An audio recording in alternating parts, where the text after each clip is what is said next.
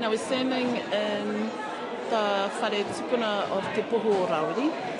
You have just finished being part of a karakia whakawhetai for the 28th Māori Battalion. Yep. How long have you been an Anglican minister for? I was ordained relatively young at 24. That's really young. So it is quite young. I'm 27 now, and I'm still, I think, the youngest priest in New Zealand. So, yeah. Why?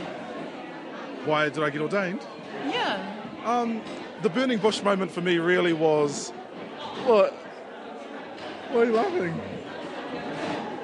That's a reference to Moses in the Bible. No, I do know this. I was on my marae in Tauranga on my mum's side, and I'd grown up there, so I'm used to kaumātua and priests and stuff hanging around doing tangi. One tangi I was at, no one turned up. And then I looked around and I saw my whānau sort of distraught and not knowing what to do.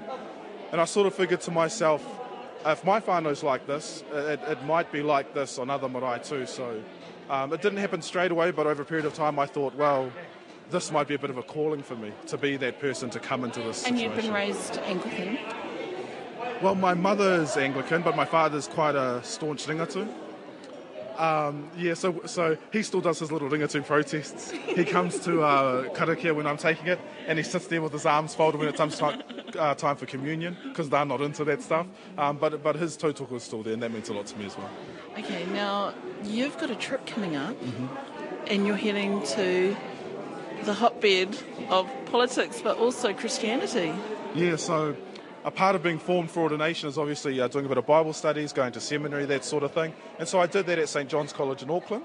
And now here's a really awesome opportunity to put some context to all that kōrero that we've been reading about in the Bible for so long. And so I am a bit nervous given, the situation. The minor issues that they face over there.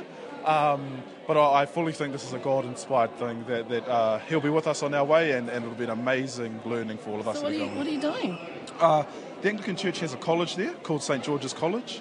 And so it's actually in Jerusalem? Yeah, it's in Jerusalem. It's next to their cathedral, and we have a bit of a partnership with them. So every now and then we go over, do some of their courses, and go on tours of the Holy Land. It's quite a cool thing because pakeke go as well, like people that are quite a lot older than me.